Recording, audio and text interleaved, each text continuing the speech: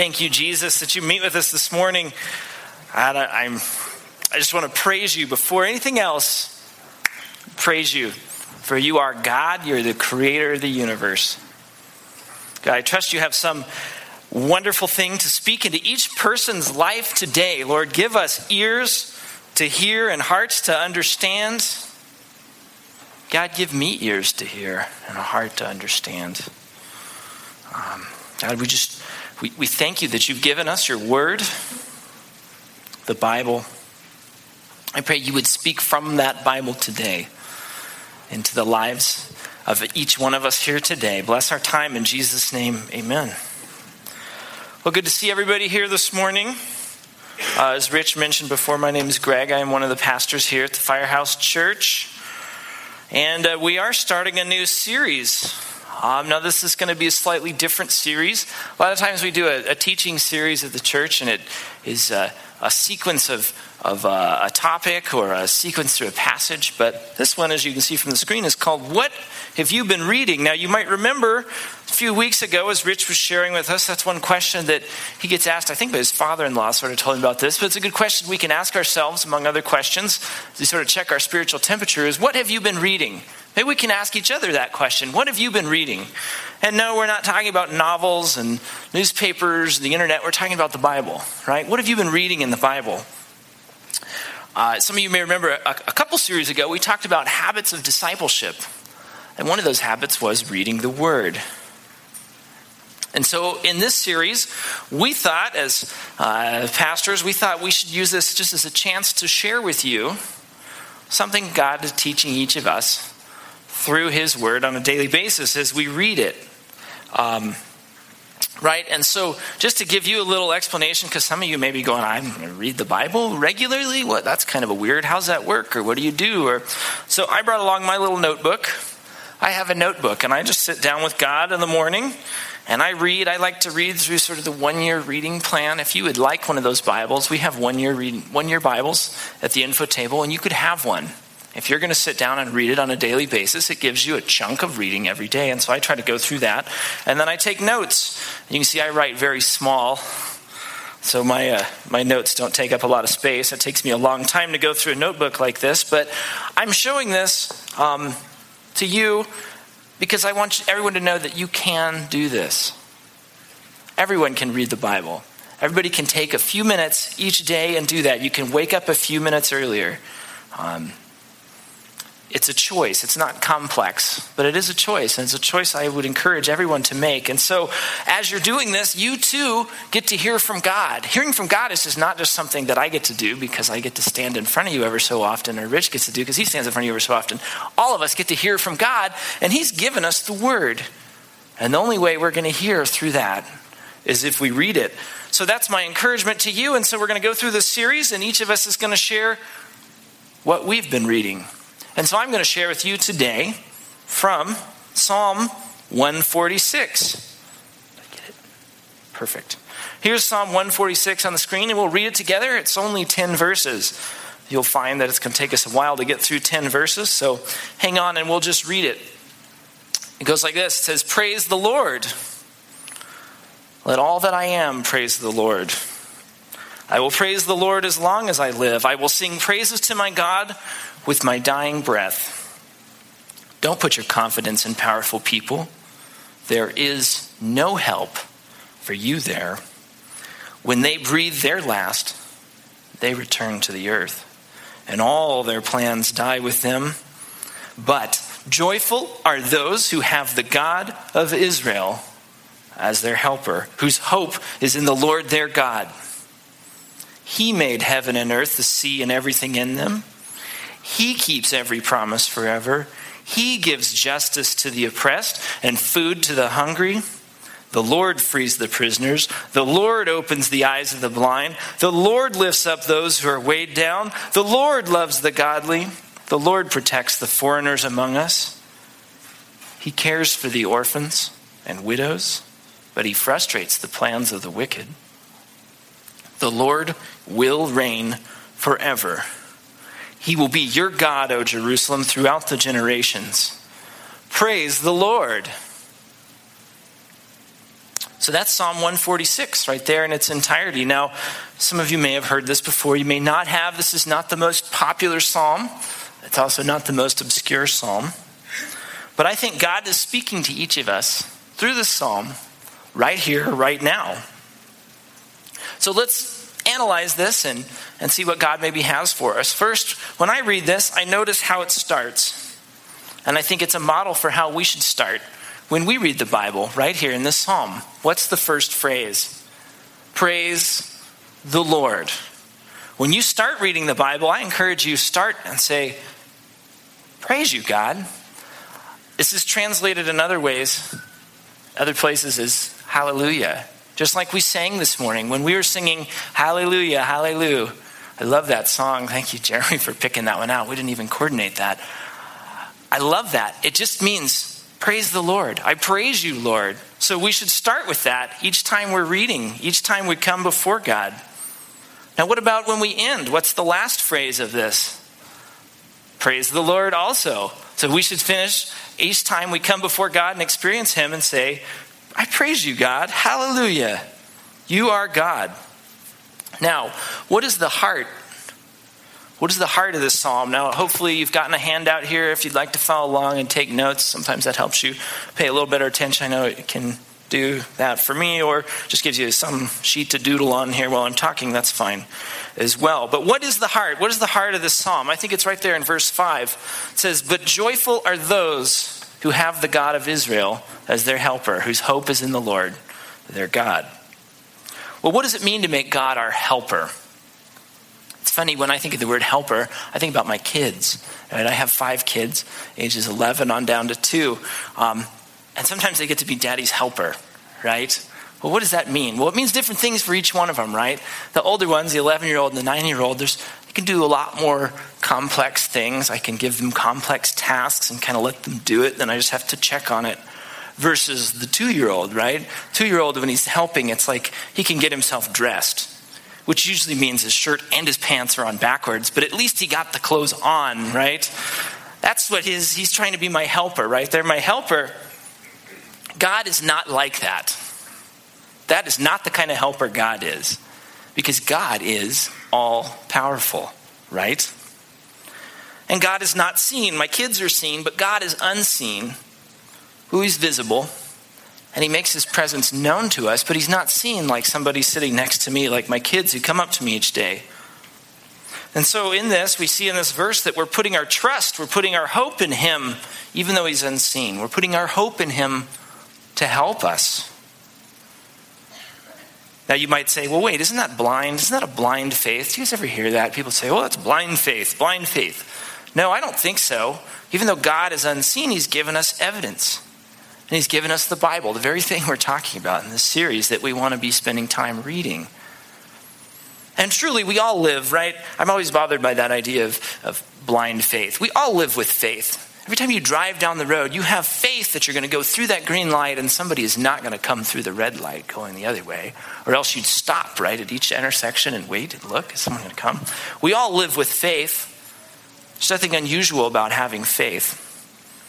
And so the result of trusting God here, when God is our helper, we've trusted God, we've made him our helper. What do we get? It says it right there. We get to experience joy. Joyful are those who've made God their helper, right? And so here's a question, a thought for you to ponder is, have you placed your trust in God? Have you made God your helper? Or is he just somebody out there who you don't really relate to? And I think even before we can even answer that question, for some of us, we have to answer the next question, which is, who is this God? Who is this God? I'd love to make God my helper, but who is he? What are his characteristics? Well, fortunately, right here in this Psalm 146, he tells us who he is, and we're going to go through those. There's 11 characteristics. I'm going to talk about each one very briefly. Don't worry, we're not taking 10 minutes on each one. We are going to let you get out and get to brunch or whatever you got going on today. We're going to talk about each one. You probably could do a teaching, a sermon on each one of those, right? But we won't. We'll just go really short. And then with each one, I'm going to give you an example of somebody who I think in the world, somebody who demonstrates that quality that we're looking at. So first, he made the heaven and earth. the sea, and everything in them. So, you can fill in your blank here. God is creator, right? The universe is really complex. Anybody who spends any time looking at anything scientific, or even just walks outside and looks at a tree, or has children and looks at their children, knows that the world is really complex. It's very intricate. It speaks of somebody who designed it. And so whoever designed this world really should be praised, right? And so when I say creator, God is creator, what am I thinking of? What are we thinking about? Well, I'm thinking of somebody who fabricates amazing things. I'm thinking about somebody who creates new worlds even, new realms. They make something where nothing was there before. And that describes God. Now, think about who is a creator, who has created something. Now, I thought about putting a picture of Al Gore up here because we all know he invented the internet. But I thought I'd pass and I'd go kind of down that road here. We got Steve Jobs. Steve Jobs was a digital pioneer. He was the CEO and the founder of Apple. He really did pioneer the digital revolution. I think every single one of us probably here, maybe there's a few exceptions, every single one of us have something that we could really attribute back to him. And his biographer said this about him. He said, Steve Jobs was a creative entrepreneur whose passion for perfection and ferocious drive revolutionized 6 industries: personal computers, animated movies, music, phones, tablet computing, and digital publishing. He helped create a realm where there was no realm before. He was a creator. The second aspect we're going to talk about here, speaking of God, he keeps every promise forever. And so God is faithful. God is faithful. And really in a society where faithfulness and loyalty is just being devalued on a daily basis, one who is faithful is really to be praised, right? We really should say, wow, that faithfulness is really good because we don't see a lot of that around us. And so when I say faithful, what do we think of? Well, I think of someone or something that never leaves you, never forsakes you. Someone who's next to you when your life is really at rock bottom. Someone who holds your hand when you're past hope. Someone who stays with you when others have left. Now, what would be an example of faithfulness? And I really racked my brain on this one, trying to think of somebody. We could all of you married people would be like my spouse, right? But I could have said that, but I thought we keep it a little bit lighter here. And I came up with a fictional person. And if any of you ever read this book, or maybe have seen the movie, The Notebook, and this guy, Noah Calhoun, he spends his life, he's at the end of his life. I try not to give the story away, but I kind of have to. But he basically stays devoted and loving and faithful to his wife, who's battling through, I think it's like Alzheimer's or dementia or something like that, right? She's basically gone in the mind, and yet he is invested in her, and he spends time with her daily, and he writes her these letters in the hope that she will respond at some point. And even though everyone is telling him, move on, even his children are saying, Dad, it's time to move on, he won't move on. He's faithful to the very end. So that's an example of faithfulness. Who else is this God? Well, he gives justice to the oppressed and food to the hungry. God is the source of justice. Not only is he just, he is the source of justice. See, I think justice is one of those values that really resonates with everyone. Everyone, all sides of the political and moral and cultural spectrums. We all think, yeah, justice is good. Justice is a good thing. But what is just is going to vary unless there's something or someone who is the source of justice. Now, God can give justice because he is that source of justice. A lot of times we think of if you think of like the Supreme Court, right? And out front there's that like blindfolded lady and she's holding the scales. It's like, oh, justice is blind, and that's the source of justice, right? But that's not the source of justice. And the Supreme Court is not the source of justice. See, I think that a lot of us are going, man, what's going on in our government?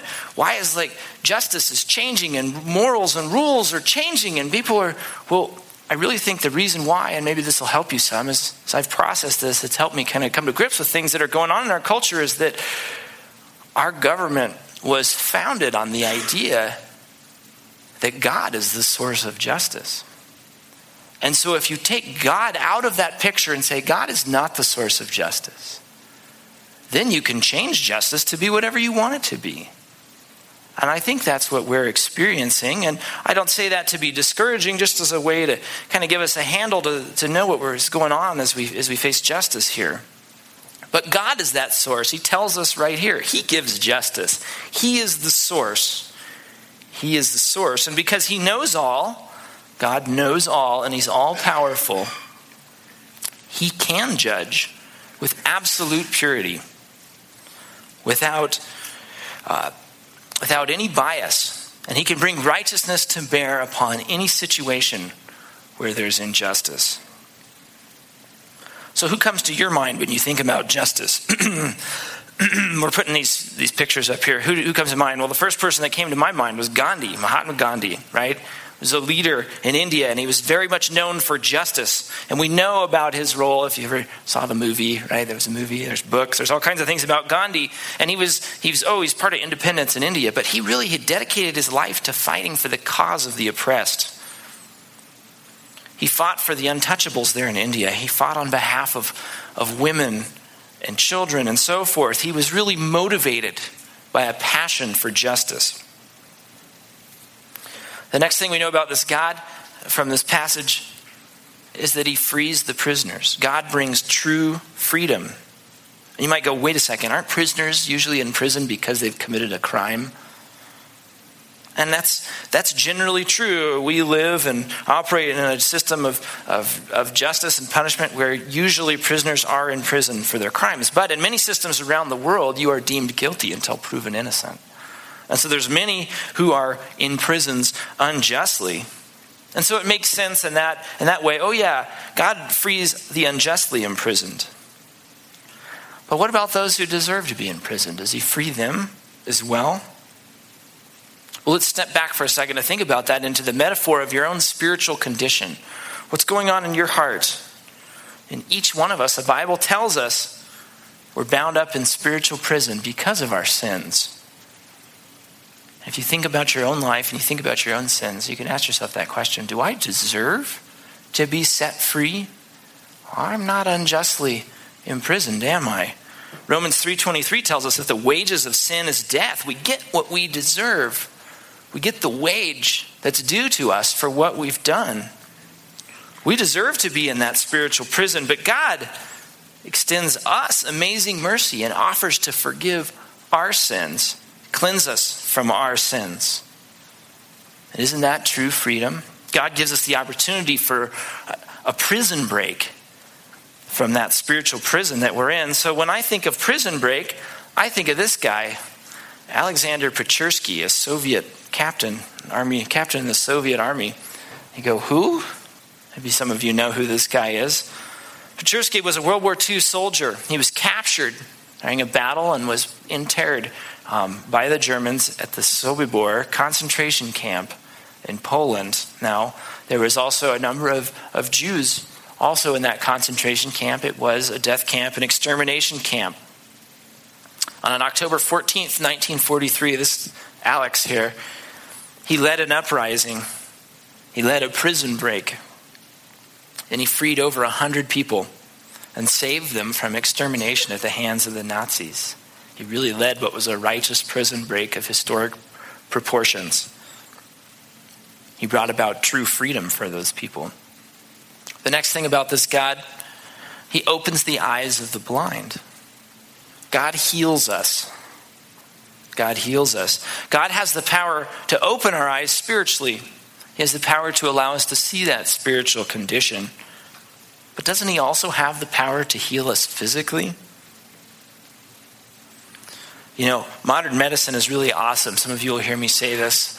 When things happen, I go, man, aren't you glad that we live in the 21st century, not the 11th century? Right? When things happen to us medically and we can go and get treatment and have surgeries and those things, it's amazing. But isn't God in control of modern medicine? And isn't he greater than all of those things, those miracles he performed, those healings in the New Testament? We can't even mimic those. And so why does God heal the afflicted? Why does he heal those who are afflicted? Well, I think that the first reason is that he loves whoever's afflicted. He loves each one of us. Any of us who struggle with diseases or physical challenges, God loves us, and I think he has a desire to heal us. But I think there's a second reason, is that he heals people to point others back to him. Been thinking some recently about James chapter 5. And in James chapter 5, it says you should pray for healing. Well, when you really look at the context of that passage, it's really in the context of the gospel, that others might hear the good news and believe the good news. And so when we think of amazing healing, who comes to mind? Well, probably your doctor, right? Anyone who's helped you. So I want to put up a famous doctor here. Dr. Ben Carson is a neurosurgeon. You may recognize him. He's sort of become a political figure. We're not talking about politics today, but before he was in politics, he was a pediatric neurosurgeon. He rose from his beginnings as a child with a single mom in poverty, living in poverty in Detroit. And he became the leading surgeon at Johns Hopkins in neurosurgery. And he went on to perform the very first procedure to surgically separate twins who were conjoined at the head. And so there's an amazing power, amazing healing, amazing gift right there. And yet God is even greater than that, right? Who is this God? The Lord lifts up those who are weighed down. God carries our burdens. Now, I grew up at a church in Colorado Springs, and at our church here, we've got this cross on the wall, but that church was a little different. The ceiling was quite a bit higher, and on the back wall, it was all river rock cobblestone, and sort of kind of hidden, but not really hidden, but sometimes it took you a while to see it, was a picture in the cobblestones of Jesus holding out his hands. And written on the wood beams across the top was this verse. It was Matthew 11:28. And it says, "Come to me, all you who are weary and heavy laden, and I will give you rest." And I always think of that probably because I stared at that on so many Sundays growing up. But God is there to carry our burdens. He carries our trials. He'll hold our cares if we let him. So think of your cares as weights, and as God lifts them up, he lifts you up as well. And I think God doesn't just ease the load and make it easier. He helps give us hope and direction for life in the midst of carrying burdens. And I know there's a number of you out here who are carrying heavy burdens, and yet God has helped to give you direction and hope and purpose. And I'm so encouraged seeing God do that. So when you think about someone reaching down and helping people carry loads, helping the downtrodden, who do you think of? Well, I thought of these folks, the Booths. William and Catherine Booth. They were missionaries. And in 1865, they started an organization that we all know as the Salvation Army. And their mission was to help the poor and the needy, both physically and spiritually. Their motto was a heart to God and a hand to man. And today they're at work in over 120 countries, and they have impacted, in the course of the history of the Salvation Army, what's estimated to be millions of people, helping people carry their burdens. The Lord loves the godly. This is the next thing we could say about who is this God? God affirms our faith. Are any of you here in sales? I know some of you are. Salespeople. There's a tendency, not every sales industry is like this, but many industries, the tendency is to go after more sales. Once you make a sale, you go after more.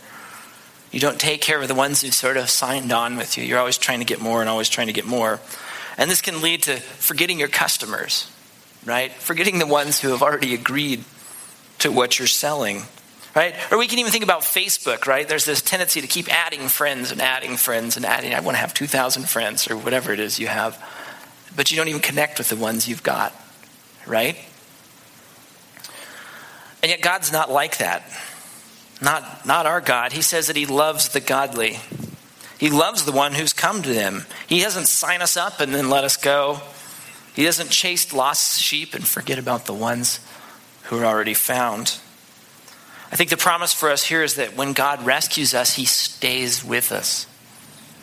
He doesn't abandon us after that. And that is the gospel. He saves us into eternal life eventually, but he saves us into an abundant life now. And he stays at our side through it. And that's the affirmation of our faith in God. And so as I was trying to think of who loves the godly, well, a lot of people, I love the godly, but I wasn't going to put my picture up there. I thought, well, we'll put this guy, Pope John Paul II. He was a church leader, right? We're probably familiar with him. During his life, he was the leader of the largest denomination of Christians. And he demonstrated a deep care for the people, not only of that denomination, but care for people of other denominations. And care for people who weren't even Christians all over the world. He's a good example of someone who loved the godly. The next thing here, the Lord protects the foreigners among us. God provides us security. You know, there's a lot of talk these days about illegal aliens, right? And have you ever stopped to consider what the challenges are of being a foreigner who lives in a new country?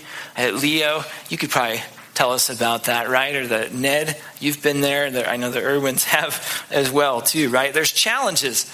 You've got usually a different language. You've got different customs. You have an unfamiliar culture.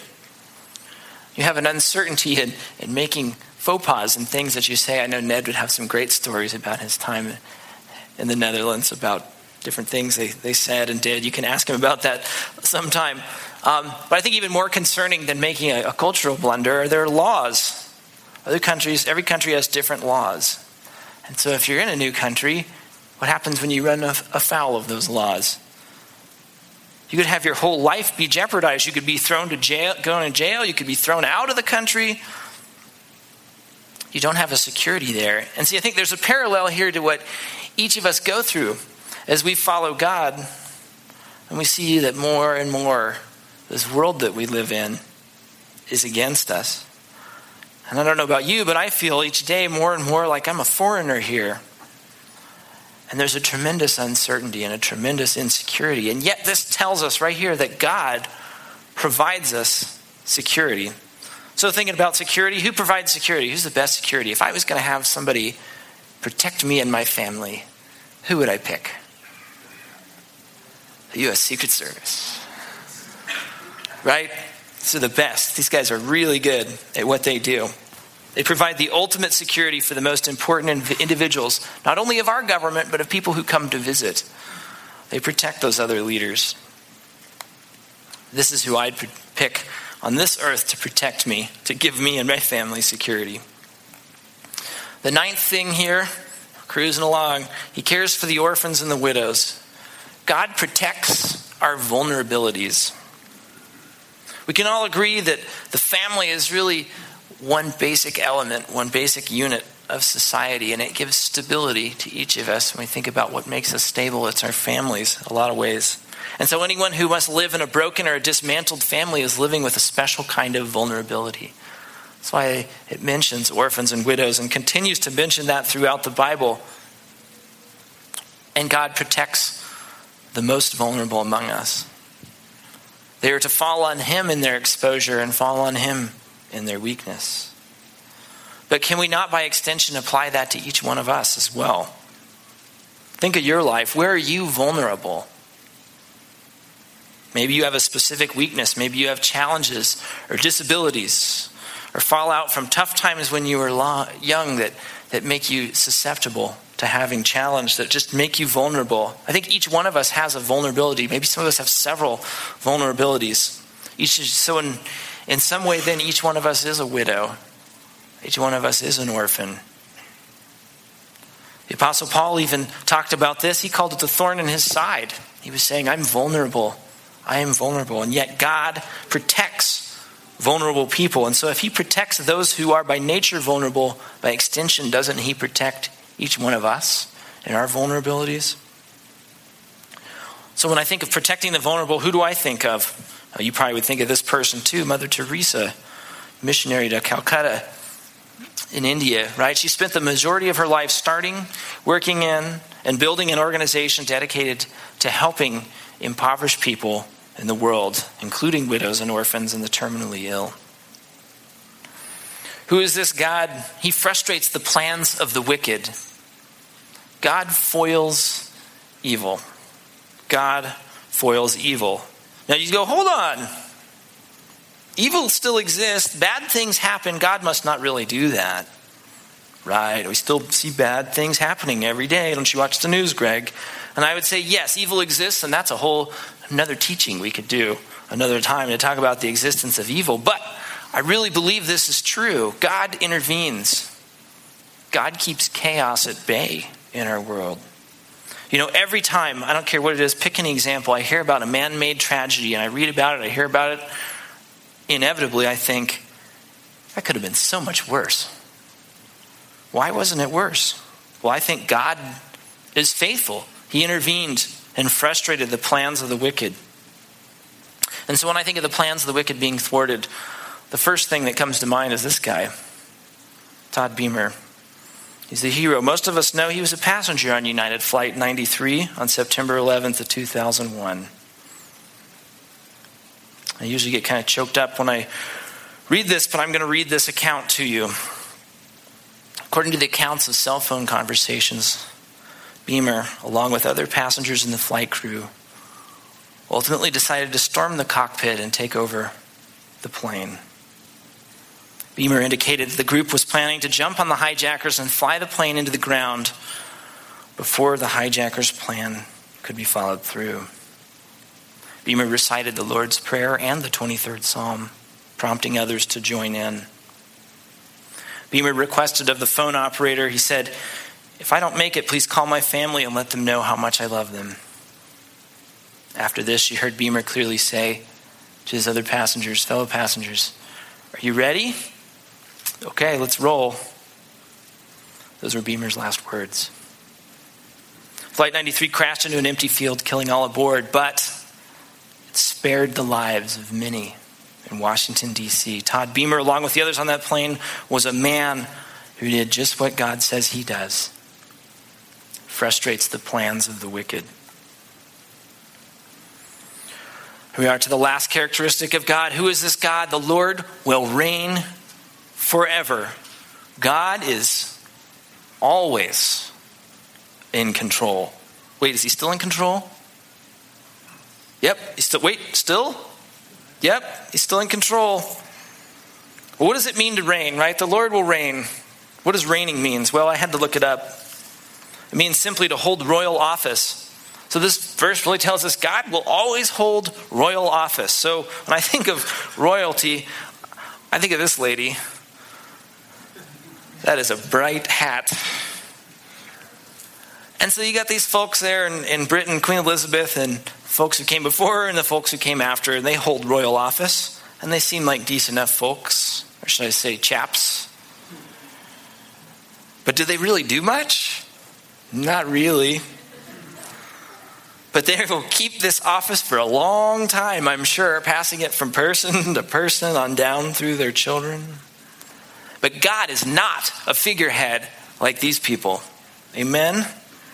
God will never be off of the throne. He will never tire of it, and he will never give up. It lasts forever. And isn't there a peace in knowing that this God will always be in control? Yep, he's still in control, just like he was a moment ago. He's never getting out of that royal office. And so here's a picture of all of those folks. It's a good group of people there. What a great crowd. But what does this psalm tell us about these people? Verses 3 and 4, don't put your confidence in powerful people. There is no help for you there. When they breathe their last, they return to the earth, and all their plans die with them. All of these wonderful and special and powerful people, they amount to nothing. Nothing in comparison to God. God is better at each one of those things, all 11 of those aspects. God is better than each one of those. But see, he's not just God. He's not just the creator, the infinite God, the all-powerful, all-knowing, all-loving one. He's just out there somewhere. Who is he? He's this guy, Jesus Christ. And see, Jesus is personal. Jesus is not distant or unknown or big brother sitting out there looking over our shoulder. Jesus weeps with us. Jesus laughs with us. Jesus is a friend unlike any other. And Jesus is one person. He's not a crowd of people, right? If you took all those great people and all the other ones you could probably think of, and you could be friends with all of them, it'd be like the best social network in the world, right? You put all of them together, they would still fail you. Why? Because they're imperfect, fallible, biased, sinful, just like you and me. Jesus, however, is not. Jesus is better at all of those things, and he's perfect, and he's personal. And so what's the application? What's our application here of Psalm 146? Well, chances are, right now, today, you need Jesus to come alongside you in one of these areas. I bet for every single one of us, I know it is true for me, every single one of these areas, there's at least one of them where you go, man, I do really need Jesus to be with me in that. Whether it's the creation or faithfulness, justice, freedom, healing, carrying your burdens, recognizing your faith, providing spiritual security, protecting your vulnerability, foiling the plans of the wicked, God being in control. And God can meet you in that today. Amen? And yet it's better than that. Like, that's not even the best part. The best part is he can meet you in that today, and yet as you go on through life, you're going to experience all these other things as well. And God will meet you in those things as well. The one person. Jesus Christ is the helper worth putting your trust in. That's what it says there, the heart of this psalm. He's the helper worth putting our trust in. Let's pray. And God, I thank you that you've revealed yourself and characteristics of you right here in Scripture, right in this short 10 verses, this one psalm. I thank you that you speak to us through the word.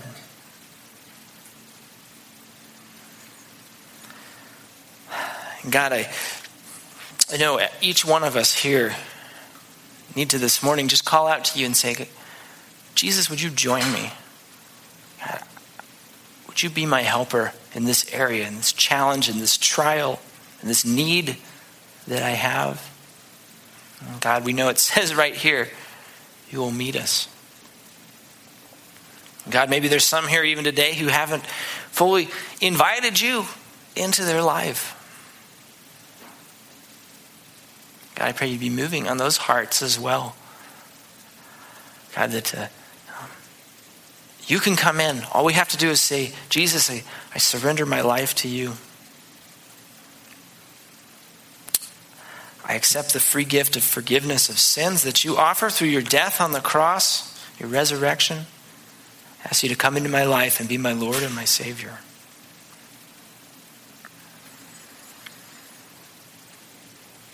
And God, in the midst of this, knowing that you come alongside us and you help us, we can, as this psalm says, we can say, praise the Lord. We praise you. Hallelujah. Thank you for being our God. In the name of Jesus we pray. Amen.